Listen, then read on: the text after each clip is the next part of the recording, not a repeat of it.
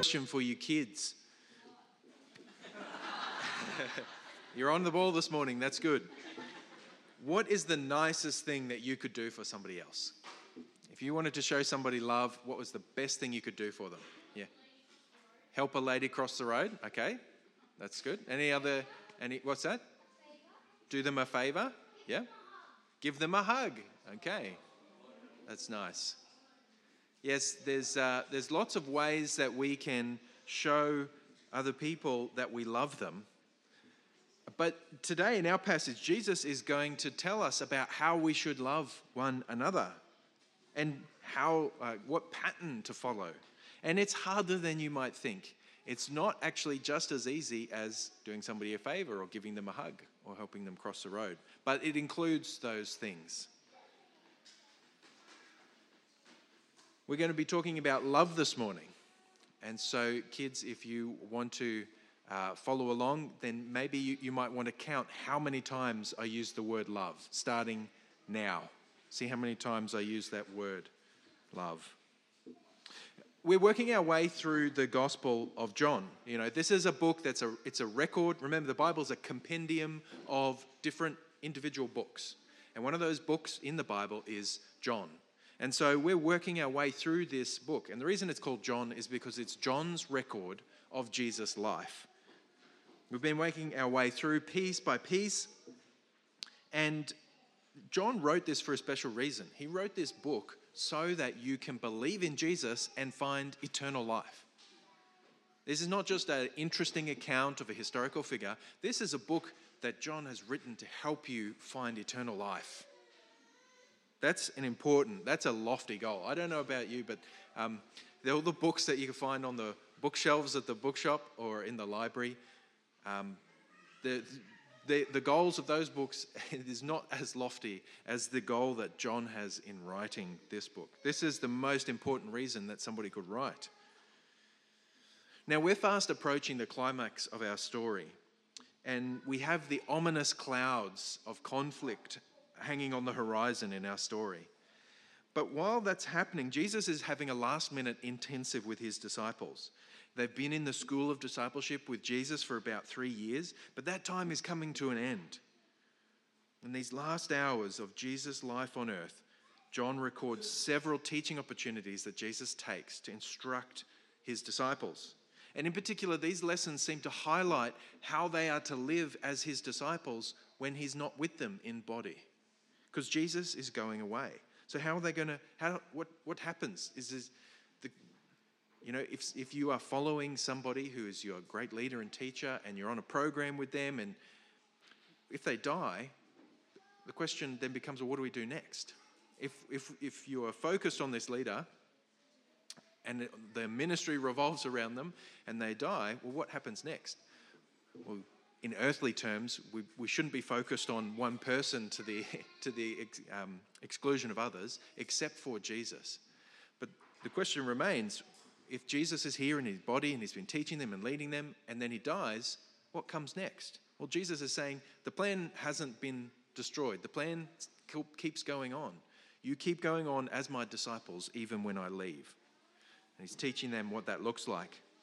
Last time, that was an example of humility. As the creator of the universe, he stooped to wash the grime from their feet like a slave. And he calls his disciples to follow that example, stooping low to humbly serve and love one another. I just said the word again.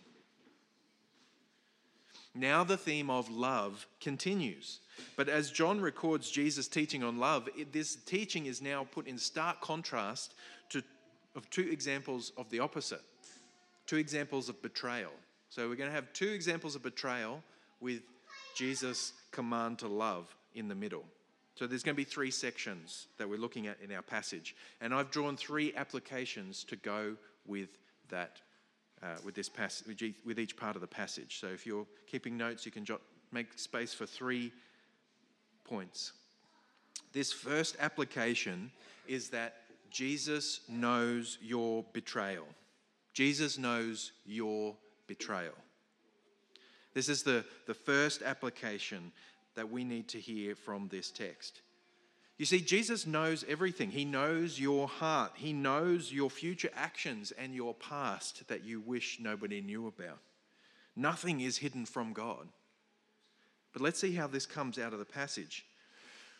If John was a modern writing student, he would probably get wrapped over the knuckles for giving away the ending of the story before it happens. But he's not a modern writer, he's an ancient writer. And so whenever it came up, whenever it was important in the story, he would give away parts of the ending. We've been hearing that there is going to be somebody who betrays Jesus. In John chapter 6, John has already tipped us off to the fact that one of the 12 was going to betray Jesus. And in the previous passage that we read, that we were looking at last week, we also got more detail. It said, the devil had already put it into the heart of Judas Iscariot, Simon's son, to betray him.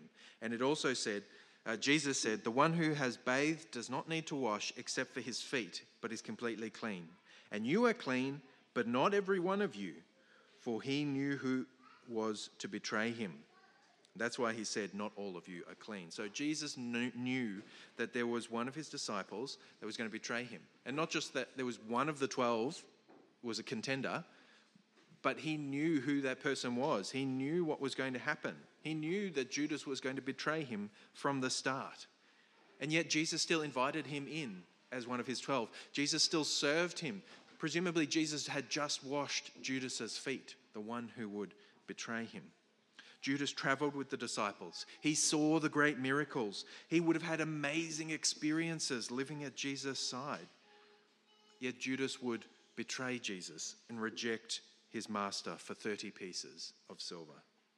Jesus knew what was coming, including the weightiness of the task that was ahead of him. And that's what happens from verse 21.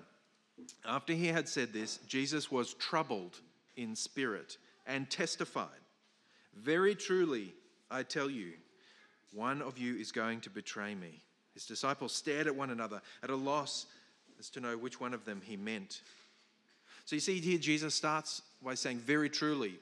Jesus says this when there's something really important.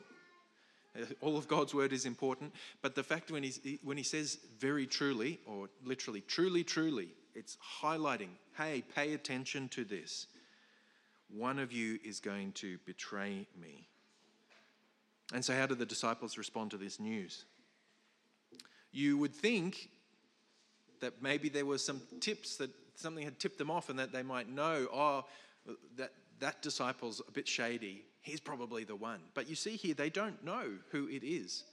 Judas was like the rest of them in the way that he lived and acted and was part of the group.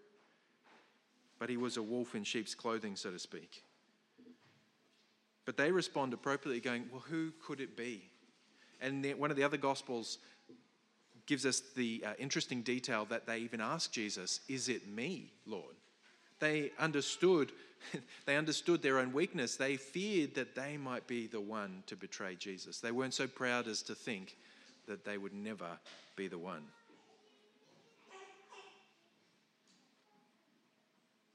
But Peter, ever on the front foot, wants to know, who is it? Who is it, Jesus? Please tell us. So he gets John's attention because John's sitting next to Jesus. He gets John's attention. Ask Jesus who it is. One of them, the disciple whom Jesus loved, was reclining next to him. Simon Peter motioned to this disciple and said, ask him which one he means. And leaning back against Jesus, he asked him, Lord, who is it? Jesus answered, it is the one whom I will give this piece of bread when I've dipped it in the dish. And then dipping the piece of bread, he gave it to Judas, the son of Simon Iscariot. And as soon as Judas took the bread, Satan entered into him. So Jesus told him, what you're about to do quickly. And so John gets this name that's not a name. It's almost like John doesn't want to draw attention to himself by putting himself in the story, so he kind of refers to himself in the third person, the disciple whom Jesus loved. He'll use this language a couple more times in John. But so John's right there leaning against Jesus. You know, they're hanging out there, they're sharing this meal together. John's the one sitting right there with Jesus, and Peter's saying, ask Jesus, who is it? And so he's probably doing this privately, not so that everybody at the table can hear. They're probably So Jesus, says to John, the one whom I give after I dip this piece of bread. So Jesus gives this setup to signal who the betrayer is. He dips the bread, gives it to Judas. It's an act of hospitality, dipping the bread for him. It's like passing the plate or, pouring a drink for somebody at a meal. It's a sign of honor, or I'm going to serve you, I'm going to help you at the table. But this passage, Jesus doing this, literally fulfills a bit of a psalm that we looked at last week. You might remember it came up, Psalm 41 verse 9. He who ate my bread has lifted his heel against me. So this is a literal fulfillment.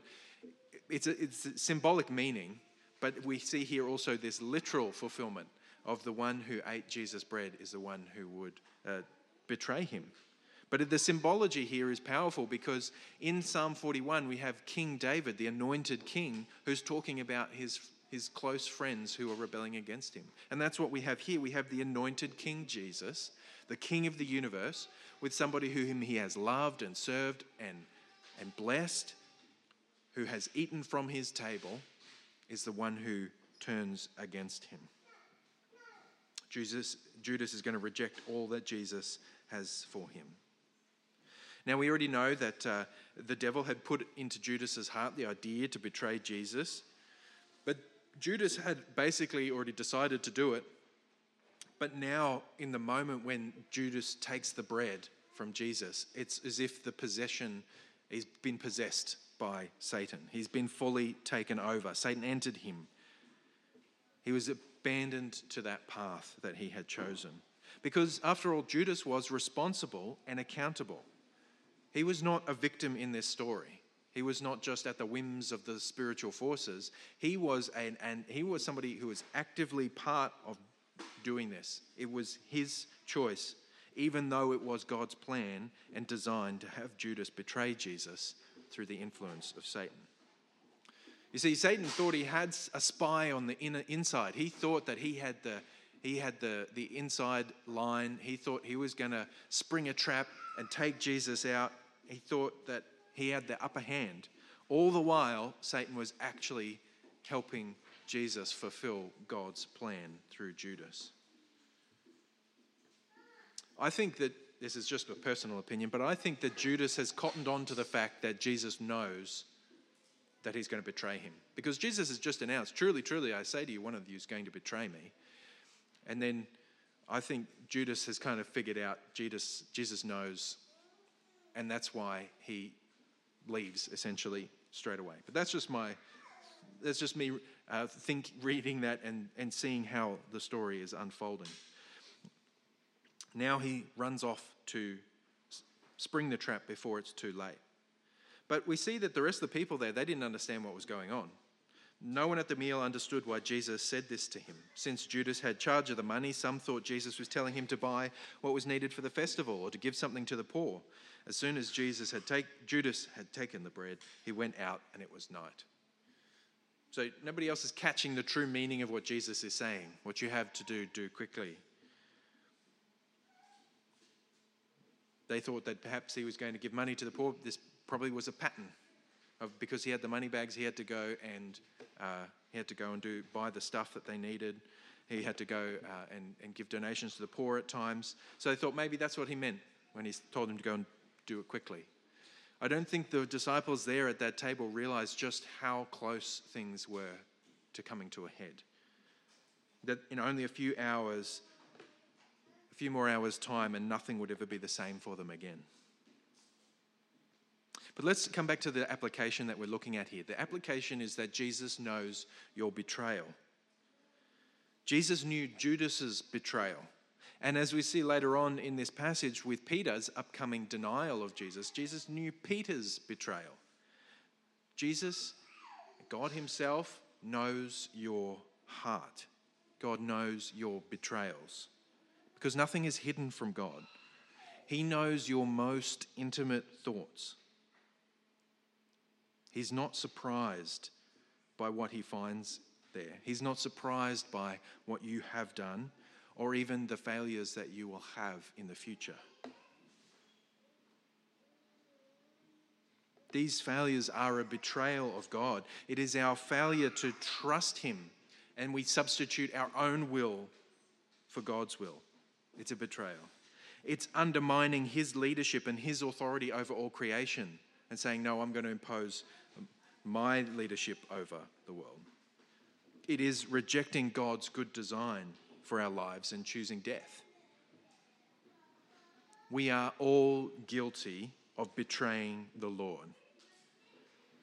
Now, as far as I know, none of us have betrayed Jesus for money, but the fact is that with sin in our lives, that's where all of us can end up. It starts with scooping a little off the top of the money bag, and it ends up in taking bribes. It starts with being ashamed of Christ in the workplace and ends up with a rejection of Christ altogether because it was too uncomfortable. Your guilty pleasures, your white lies are not harmless. It's playing with matches in a dry forest. One minute you're in control of a little fire and thinking, oh, this isn't so bad. And the next it's a raging blaze that 100 fire trucks can't put out. Sin is deceptive. It starts small and it grows as we feed it. We've seen the pattern appear in Judas's life, and with sin in our own lives, that is the track that we are all on. So knowing that we are all sinners and we've all sinned against Jesus, what do we do next? What do we do in light of our betrayal? Well, we actually have two examples in Judas and Peter, these guys who both betrayed Jesus. One of them betrayed Jesus, regretted it, but then ran away. He betrayed Jesus, he got the money, and then he realized what he'd done. He gave the money back, or tried to give the money back, but he didn't turn back to Jesus and ask for forgiveness. He ran away, and he offed himself.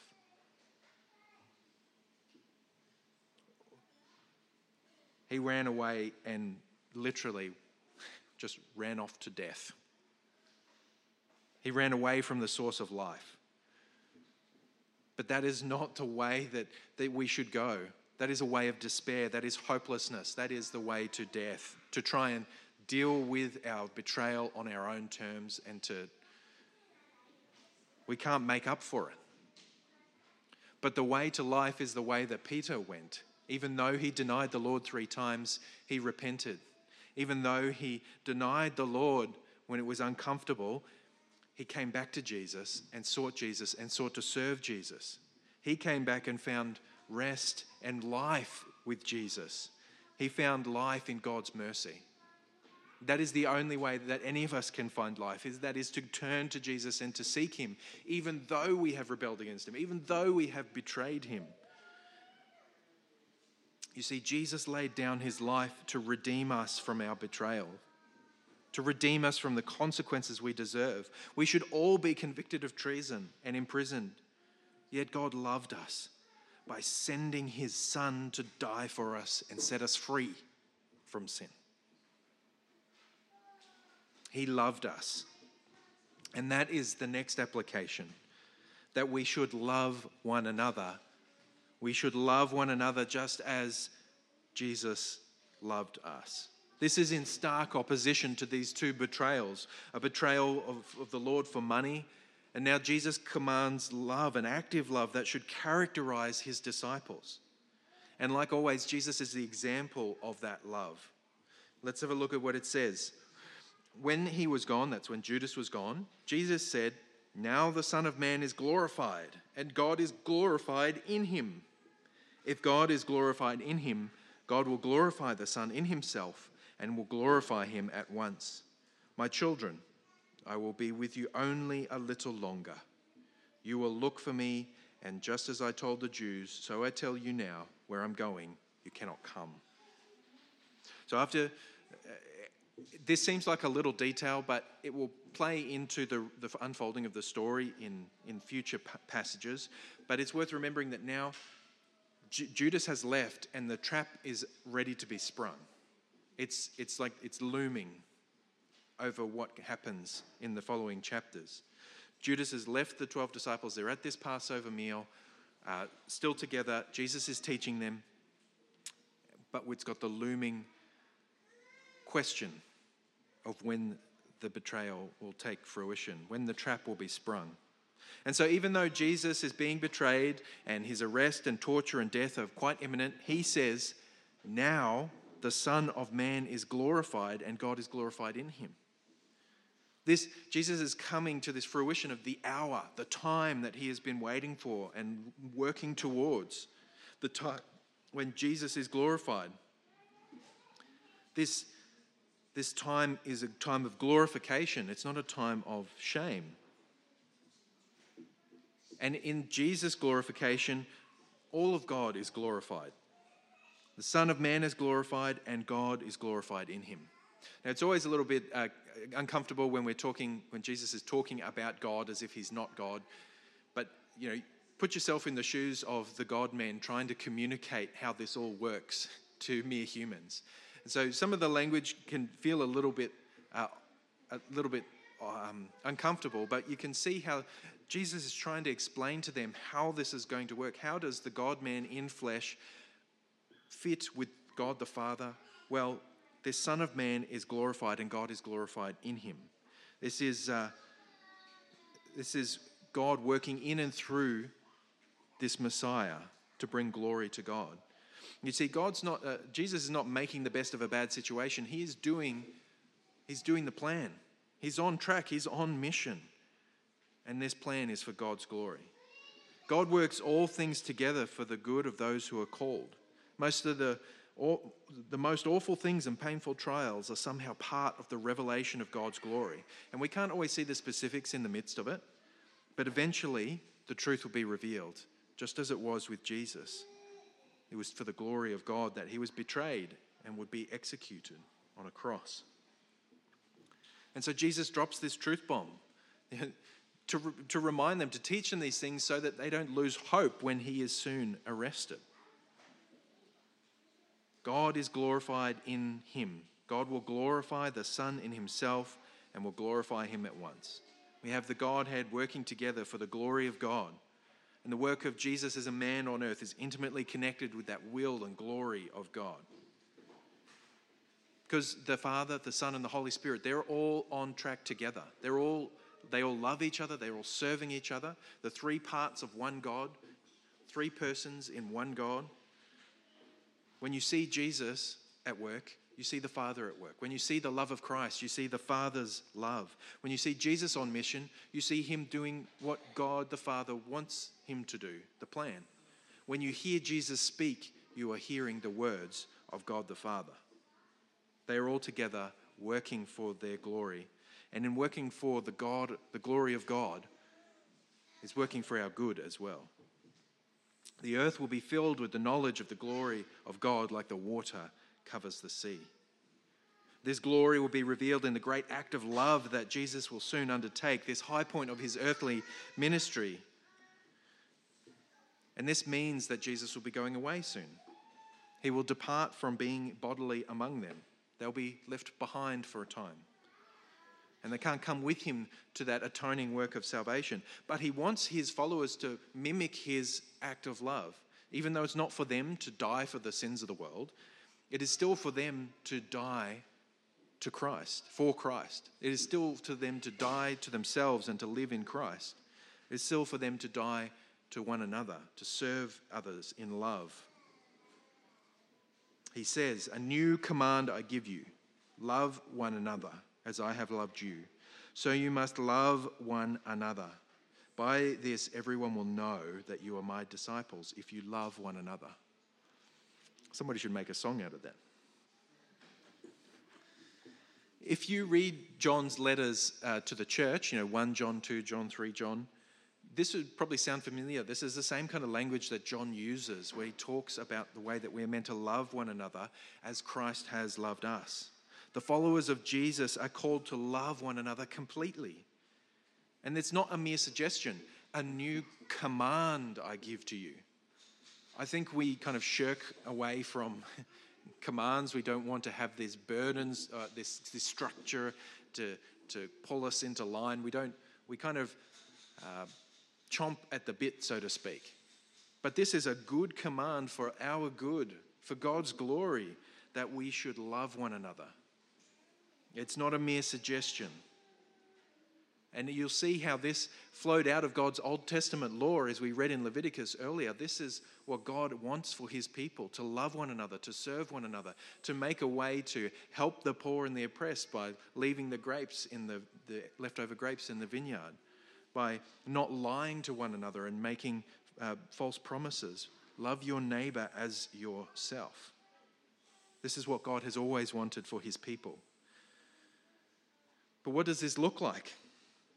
There are examples all across the Bible, but it means laying down our life for one another, humbling ourselves towards one another, putting away the headstrong and prideful ways, and being willing to forego our own rights and desires for the sake of others, as Jesus did. He gave up the right that he had to sit enthroned in the courts of heaven and receive the praise and glory and honor of the angels, and he entered into the world. He did that out of love. He sets the example. He sets the precedent that we follow. But throughout the Bible, you'll see other patterns of what that love looks like. When Paul is writing to the church, particularly in the church of the Corinthians, he talks about how they need to put aside their own passions and desires, and even things that they have a right, a godly, God lets them do something in freedom. They've got Christian freedom to do all of this stuff.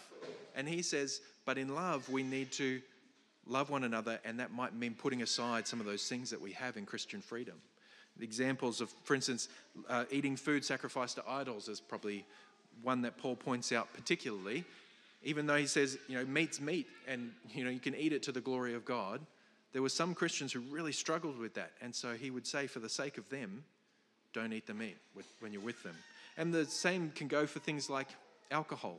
There might be those who struggle with alcohol or who think falsely, but who think that Christians shouldn't drink alcohol. But we can go along in love, and we can put aside that and say, okay, I know that I have the freedom under Christ to do this thing, but in these circumstances, in this situation, I'm going to put aside that right for the sake of loving my brothers and sisters. It means sacrificing time and love to serve and help others.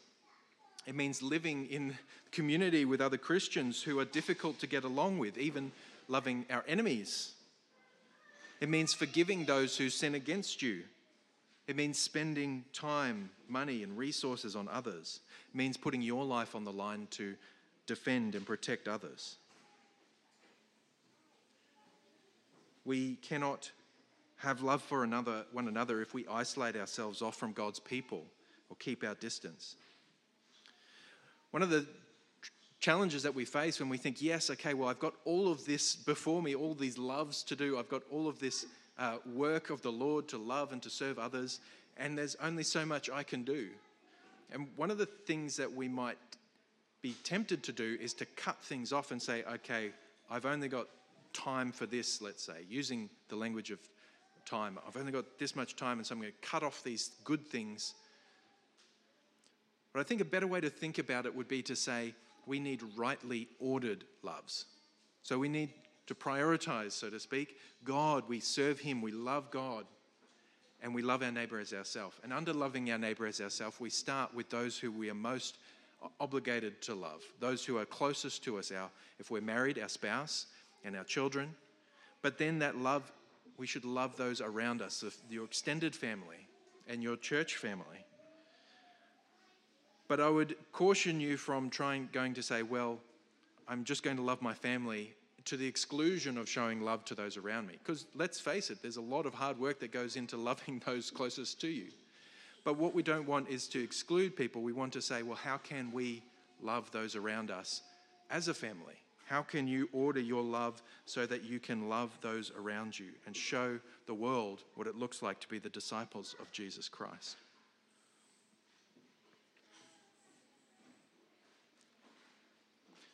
So that little encouragement, just to summarize what I was saying, is make serving others and showing love to others a family activity so that you don't have to kind of choose between being loving and spending time with your family and loving others. Make it a family activity.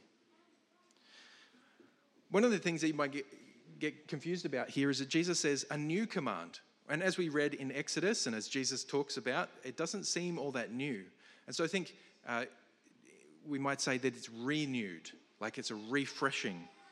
It's a reestablishment, a new stating of this ancient command that was at the center of the Old Covenant law. Jesus summarized that the two greatest commandments were to love God and to love your neighbor as yourself. And Jesus is the ultimate example of that. And he demands his people follow this pattern. It will be an identifying mark. How will you be able to tell who Jesus' true disciples are? Well, because they will have love one for another. It will be attractive. Now, this doesn't put aside the need to proclaim the gospel itself. Some people think, we'll just be nice and love one another, and then people just be attracted to that and become Christians. No, we need both. We need the message of the gospel that goes with the lived out actions that match what we say. We are to love one another, and it'd be a marker of what it looks like to follow Jesus. By this we know love, that Jesus, he laid down his life for us, and we ought to lay down our lives for the brothers. Peter thinks that he can do it. Peter is quick to jump in, and he thinks, yes, I can do that. I can lay down my life for Jesus. But he's actually making empty promises, which leads us to our final application. Jesus knows your empty promises. Jesus knows your empty promises. Peter tries to express his love with words, doing basically what we've just been talking about not doing. He's doing something in word but not in deed. He has the words but not the action to back it up. At least not now. Later on in his life he will follow through, but at this time in his life he's just full of hot air. He tries to express love with words while Jesus knows that those words of love are empty because they're not backed up. He says, Simon Peter asked him, Lord, where are you going? Jesus replied, where I'm going you cannot follow, but you will follow later. Peter asked, Lord, why can't I follow you now? I will lay down my life for you. So Peter's picking up on the fact that Jesus is going away. He doesn't understand. How come you're going away? Why can't I come with you? He says, look, I'm going to make the ultimate sacrifice for you. I'm ready to do it. But the great irony is, first, that actually, no, Jesus is the one who's about to make the great sacrifice for Peter. It's going to be the other way around. Jesus is going to lay down his life for Peter. But then, as we know, that Peter will fail at the first test. He's never going to get near dying for Jesus because he can't even say to a servant girl, yes, I'm connected with Jesus in some way as a disciple. He'll falter at the first step. And just in case we're tempted to think, this was a one-time deal, he does it 3 times in one night. So Jesus shows beforehand that he knows the emptiness of Peter's promise. Jesus knows the emptiness of our own words better than we do ourselves. And this leaves Peter in a position of being separated from Jesus because he has turned his back on Jesus. He's walking away from Jesus. But unlike Judas, who tries to take care of it himself, Peter turns back to Christ. He would be repentant. And so the application here, being that Jesus knows your empty promises, should lead us to go, well, there's no point in lying to God. I can be truthful with God. I don't need to feel a certain way or say certain words to talk to God, make empty promises to God about all the wonderful things I'm going to do. God knows better than I do. So when you seek him in prayer, when you sing to him, don't make empty promises. It's better to be truthful even when it's uncomfortable. But beyond that, it also means that we're truthful to one another. We don't lie to one another. We don't make promises and then don't follow through. Let your yes be yes and your no be no. If we make promises that we can't actually keep, then we end up shooting ourselves in the foot. And there's some great examples of that, like Jephthah, the judge, who promises to sacrifice the first thing that comes out of his house when he gets back from battle. There's some other rash vows. Saul promises to kill the first guy who eats a meal before they win a battle, and it ends up being his own son. those are probably a bit outlandish examples, but the point still remains. We don't make promises that we can't keep. We don't make rash vows, as the scripture puts it sometimes. So what?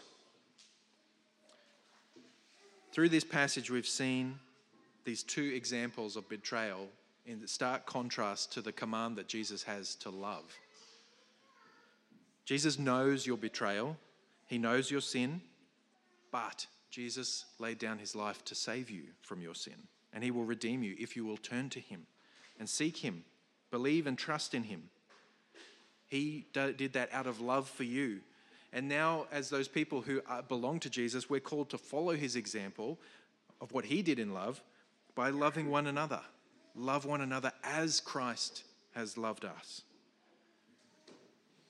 And as part of being loving, that means not making empty promises, not lying, not betraying one another. I hope that these words will be an encouragement to us as disciples who are still in the same shoes that these disciples would soon be, disciples who are living out our faith while Jesus is not here bodily.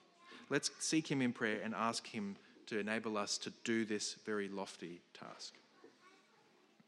Heavenly Father, we thank you for the love that you have shown us through Jesus Christ. We pray that you would help us to love one another as Christ has loved us, to lay down our lives for one another, to serve one another, to care for one another. Lord, we pray that you would keep us from making empty promises like Peter, from essentially lying to those around us and making rash vows.